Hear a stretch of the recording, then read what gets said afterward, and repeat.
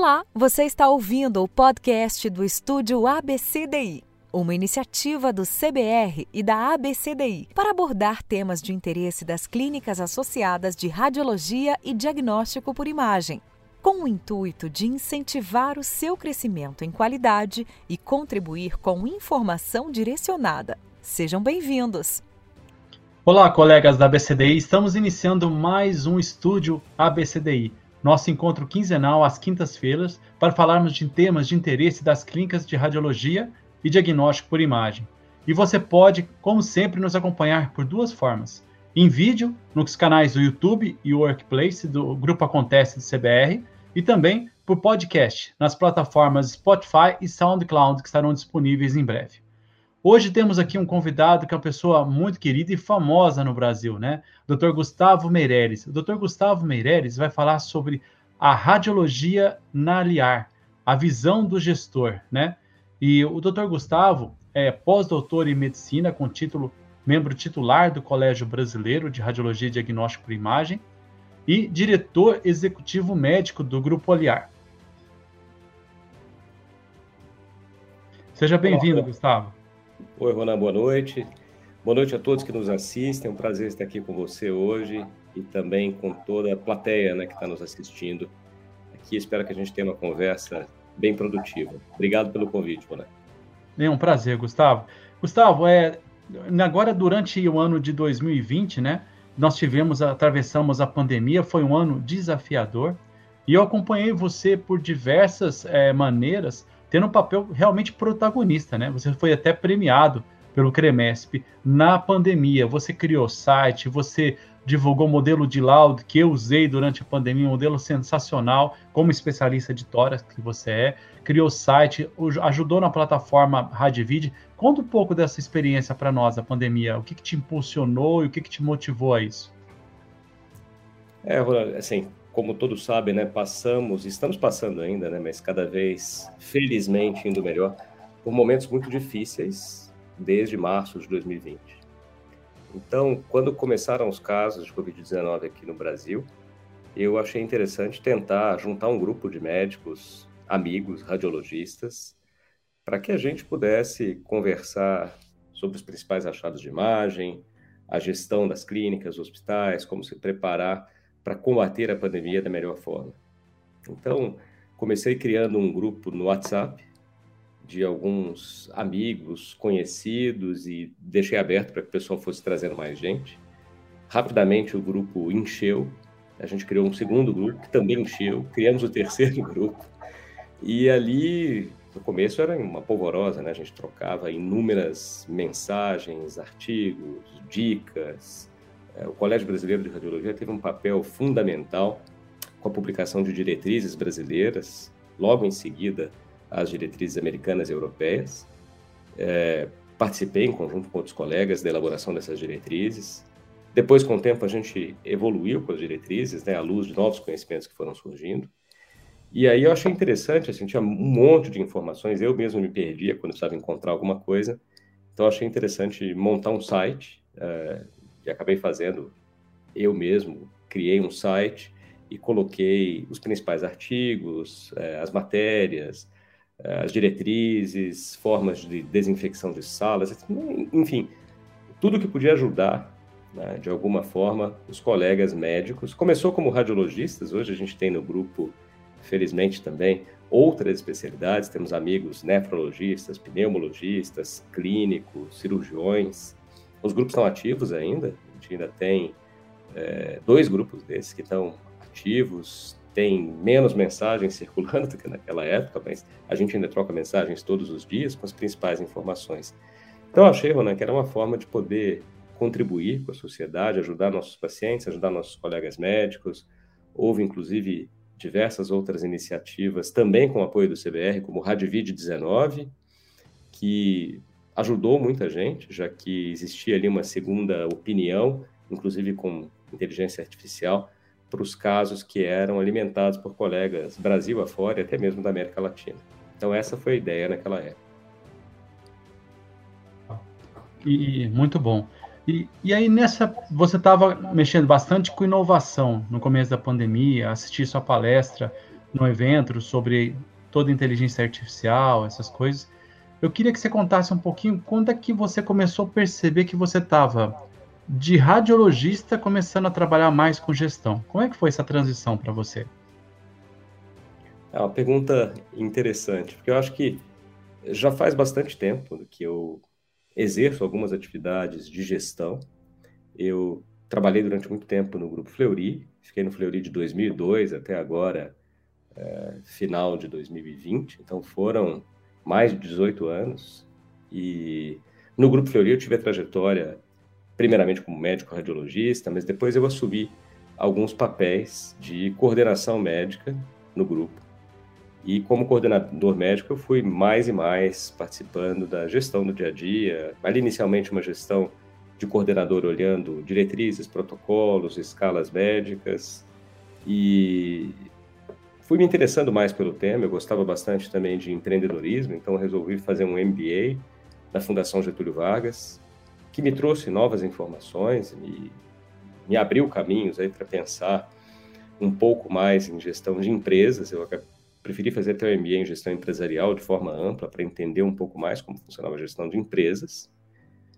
A partir do MBA acabei montando uma startup, depois participei de outras também, estou nessas startups até hoje como mentor e sócio, e fui assumindo cargos maiores de gestão dentro do Grupo Fleury.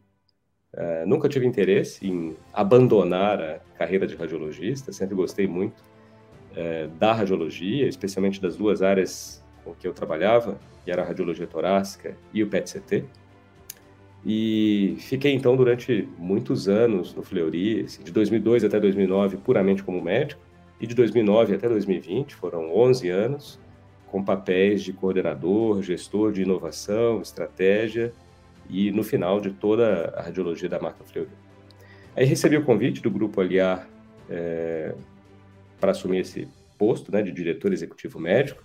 Comecei na Aliar em janeiro desse ano, 2021, e na Aliar eu tenho me dedicado 100% do tempo à carreira executiva, à carreira de gestão.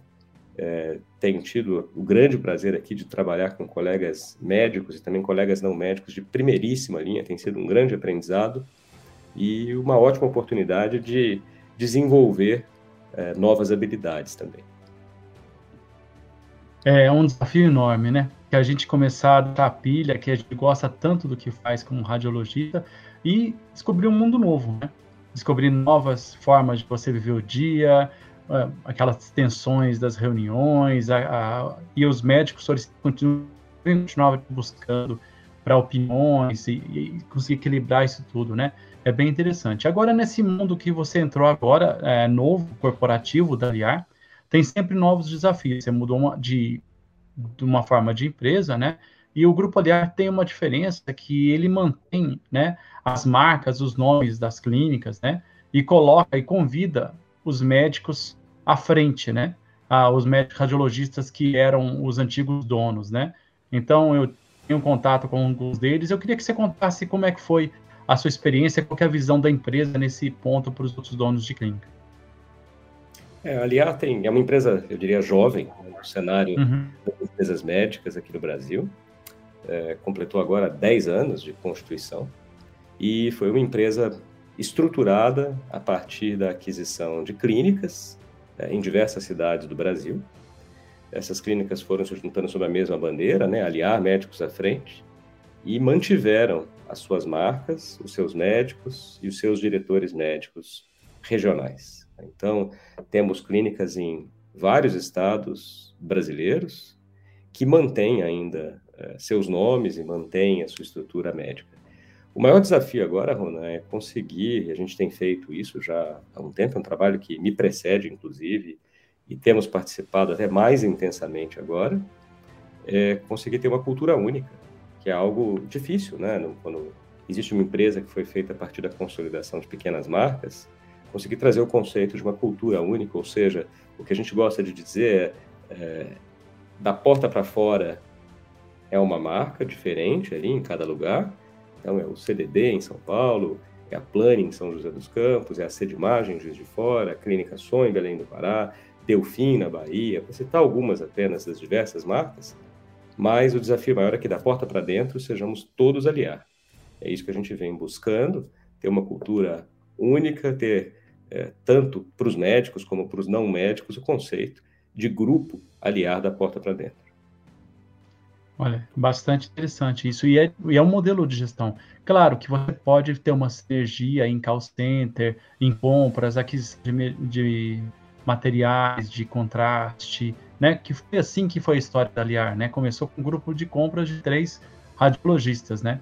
E que foram se juntando e vieram com um fundo de investimento para conseguir crescer organicamente, né?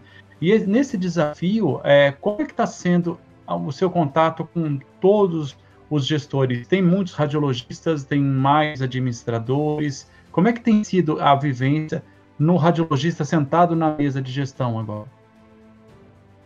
Uma vivência bem interessante, né? A gente acaba de fazer uma reestruturação, estou trazendo aqui em primeira mão, a gente fez uma reestruturação agora, Obrigado.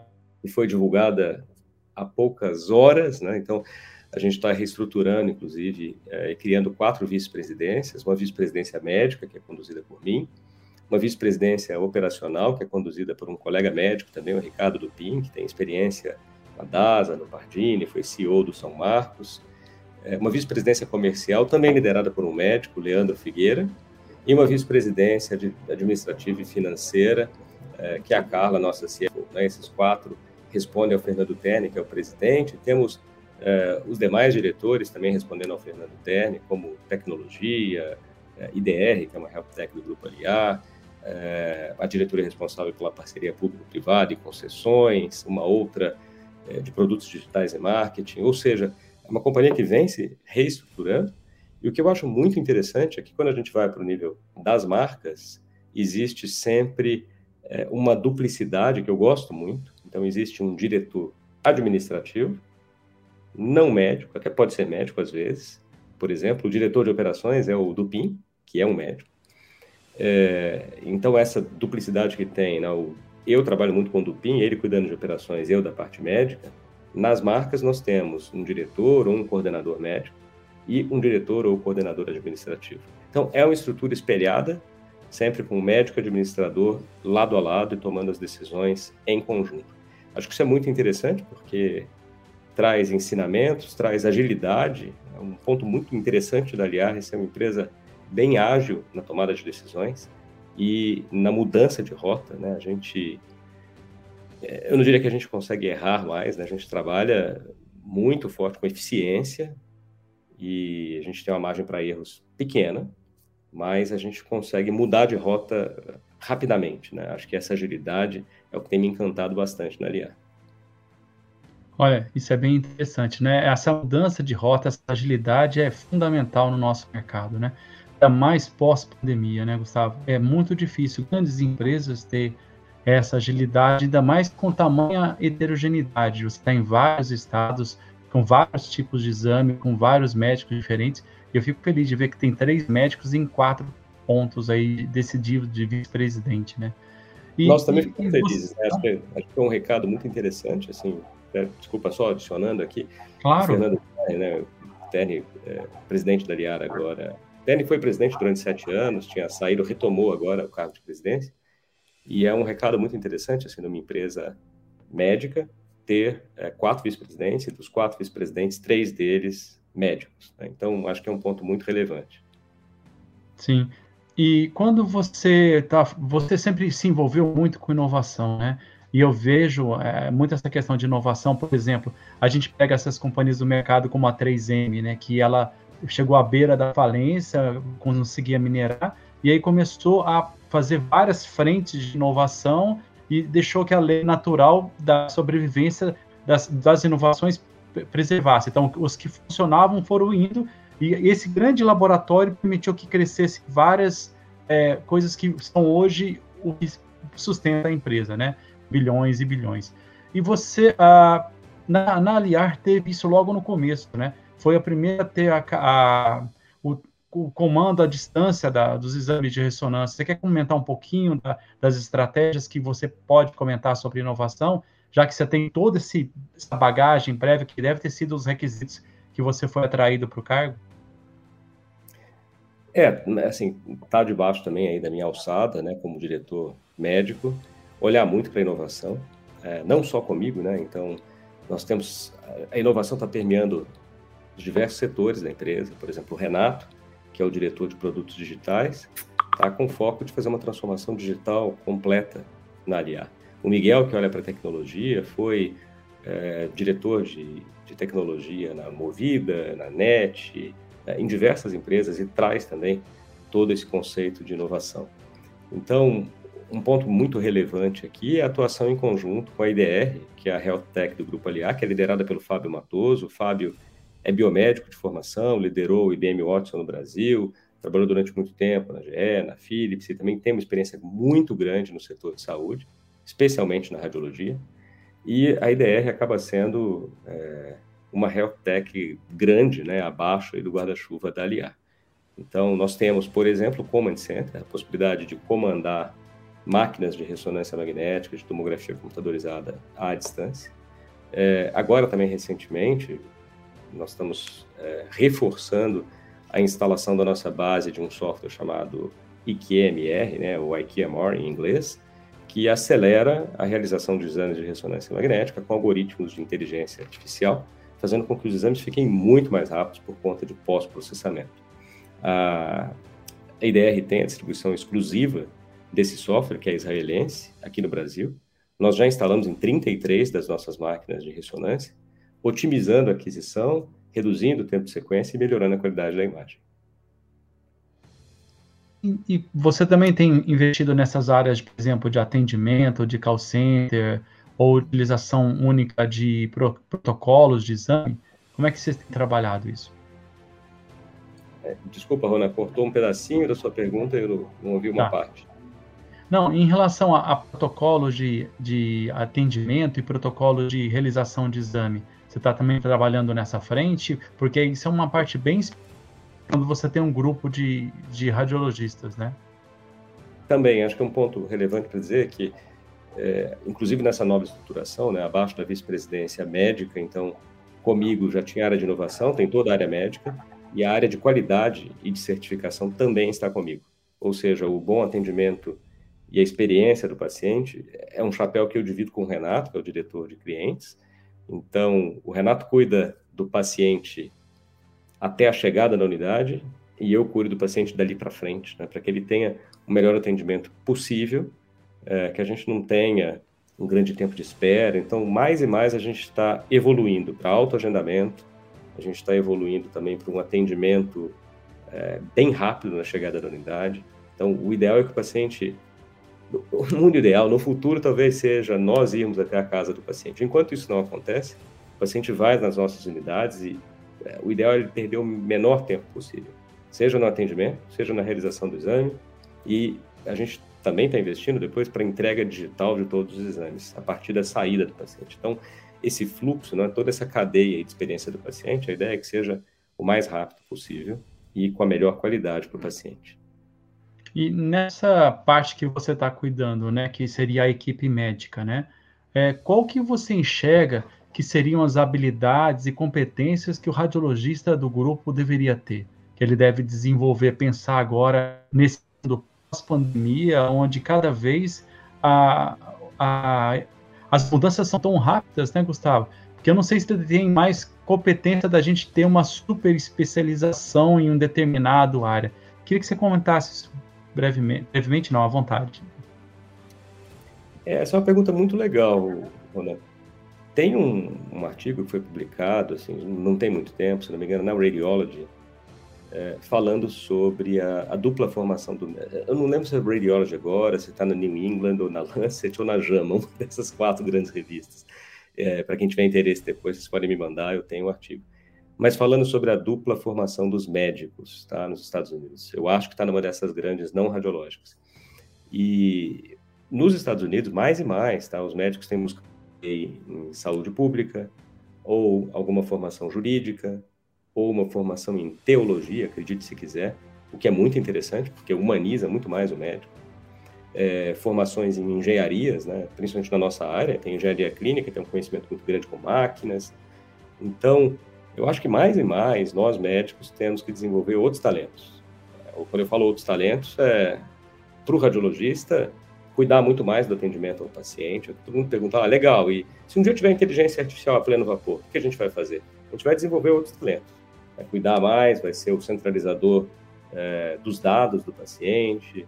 Talvez o médico radiologista seja aquela figura central que vai poder ajudar os demais colegas médicos, né? Vai poder ajudar o paciente também e vai participar de uma forma diferente do que a gente atua hoje. Então, gosto bastante disso. Tem, inclusive, outros artigos mostrando até que quando você, na graduação, ensina arte, por exemplo, tá, aos estudantes, então, se você leva estudantes para museus, para que eles admirem obras de arte, para que fiquem ali, eles têm uma percepção depois também muito melhor em relação ao paciente. Então, acho que a gente precisa sair da nossa caixa aqui, né, e ir para outros focos e aí ver o que cada um gosta, né? Literatura, tecnologia, a parte jurídica, MBA, seja o que for, mas complementar a nossa formação num mundo que muda muito rápido.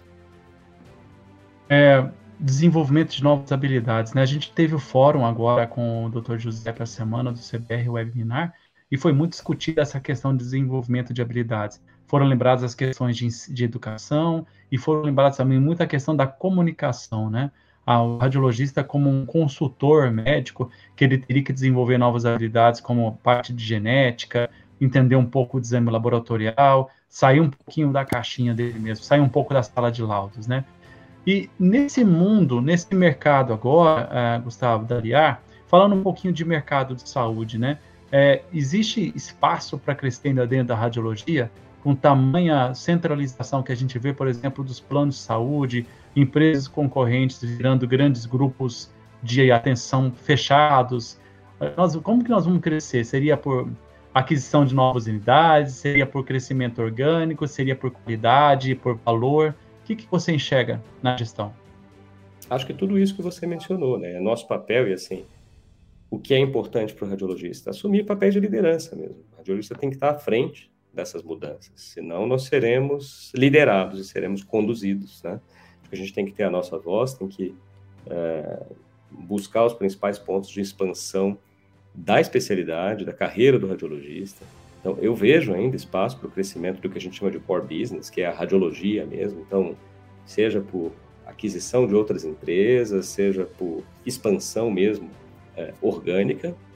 Vejo muito espaço para novos produtos, e aí eu vou pegar a Liar e vou citar de novo o IDR, que é a HealthTech, vou citar o cartão Aliança, que é um cartão de descontos que permite aos pacientes ter acesso à saúde, mesmo quando eles não têm plano de saúde. Então, não é um plano de saúde, mas é uma oportunidade para que os pacientes tenham descontos em farmácias, em exames de imagem. Acho que novas soluções também devem ser procuradas, tá? Então, não adianta ficar pensando, vou fazer sempre a mesma coisa, porque é um mundo que está mudando de forma contínua, né? Eu gosto de dizer que os pacientes não nos comparam mais com os concorrentes, eles nos comparam com outras empresas das quais eles são usuários e fãs, né? Então, o paciente nos compara à experiência que ele tem no Airbnb, a experiência que ele tem no Spotify. Então, as experiências digitais que estão fora da saúde são usadas hoje como parâmetro de comparação. O paciente vai querer ter, numa unidade física da Liar, o que ele tem, por exemplo, quando ele reserva um apartamento pelo Airbnb. Então, acho que as comparações já não estão mais só dentro da área na qual a gente trafega. E vão ter outros benchmarks também em outros setores. Muito importante ter trazido isso agora no nosso encerramento, Gustavo, que eu acho que é isso. A gente vê muito colega assustado com postagens de aplicativos que tendem a facilitar a experiência do paciente, né? Mas aí ele acha aquilo um absurdo ser levado para a medicina. De forma nenhuma estamos valorizando o valor do médico, mas o médico, como você disse, né, à frente das questões para ter espaço, né? E eu gostaria, então, de deixar você agora encerrar com as suas últimas palavras e, mais uma vez, agradecer a sua presença aqui conosco. Ronan, eu agradeço muito o convite. Acho que a gente teve uma discussão aqui super proveitosa. Agradeço a todos aqueles que nos assistiram. Eu sou um grande entusiasta com a medicina e com a radiologia. Acho que estão mudando e quem não está mudando, né? todos os setores estão se reinventando, eu citei alguns aqui, o setor de hotelaria, Airbnb, o setor de transportes, com Uber, o setor de entretenimento, com Spotify, Netflix. Então, é natural que o setor de saúde vá mudar bastante também. E eu acho que cabe aos radiologistas, e o CBR tem feito um excelente papel nisso, ser protagonistas. Então, a gente tem que buscar um papel de destaque, tem que buscar uma postura mais ativa. Tem um artigo do Richard Gunderman, esse eu tenho certeza, na Radiology, que coloca os 4 perfis do radiologista, né? O radiologista passivo, sob demanda, o radiologista ativo e o radiologista engajado, inserido, que é aquele que está numa discussão clínica, que está numa mesa multidisciplinar, que está buscando uma outra formação, por exemplo, como eu tinha citado antes, já que o setor de saúde está mudando bastante. Tá? Acho que muitos vão pensar que está mudando para pior. Eu não acho. Acho que haverá alguns movimentos pendulares, talvez aperte muito para um lado, às vezes, em questão de redução de custos, e é natural. Depois o pêndulo volta para o outro lado e as coisas vão se ajustando. Né? Eu olho com muito otimismo pelo que já está acontecendo e vai acontecer nos próximos anos no nosso setor. Sim. As pessoas tendem a ter um pouco de resistência à mudança, isso é super natural. A ressonância chegou, todo mundo tinha medo, falava que ela não ia precisar mais de radiologista. A inteligência artificial chega, todo mundo também diz que não vai precisar mais de radiologista. Realmente, a gente tem que se mover e começar a fazer a mesma coisa como a gente estava citando aqui a 3M, inovar, mudar pequenas possibilidades que aquela pode ser, como você mesmo está dando exemplos da Liar, depois um outro foco de rentabilidade, um outro foco onde o radiologista pode encontrar seu mercado. Todo mundo fala que somos centauros, que a gente se adapta fácil às novas tecnologias. Está na hora da gente assimilar rápido a novas habilidades sociais, né? Habilidades de administração. Por isso que eu fiz muita questão da sua presença aqui, que sempre teve esse papel de protagonista, sempre liderou muitas pessoas e sempre foi um exemplo. Obrigado pelas suas palavras, agradeço mais uma vez e desejo muita sorte para você, que competência você já tem demais no seu novo cargo. Parabéns. Então, Rona, muito obrigado. Novamente agradeço o convite aqui. Você, como sempre, muito gentil. Agradeço o convite também em nome da ABCDI, do CBR. Prazer, contem comigo aqui para futuros eventos. Tá? E obrigado a todos que nos assistiram. Obrigado. Noite. Boa noite. Então, estamos finalizando mais um episódio aqui do Estúdio ABCDI. Agradecemos imensamente ao Dr. Gustavo por dividir conosco os conhecimentos de gestão e inovação no Grupo Aliar, né? E os que nos acompanharam, que tiverem perguntas, podem enviar para nós no nosso e-mail da ABCDI, diretor@abcdi.cbr.org.br, que estaremos mandando e compartilhando com o Dr. Gustavo. Não deixe de compartilhar se gostou do conteúdo e até o próximo estúdio. Um abraço a todos e uma boa noite. Um abraço, obrigado. Este é um canal para discutir temas que frequentemente geram dúvidas nos associados, sempre abordados de forma objetiva e com colegas com experiência no assunto. Se for associado e tiver sugestões, envie um e-mail para relacionamento@cbr.org.br.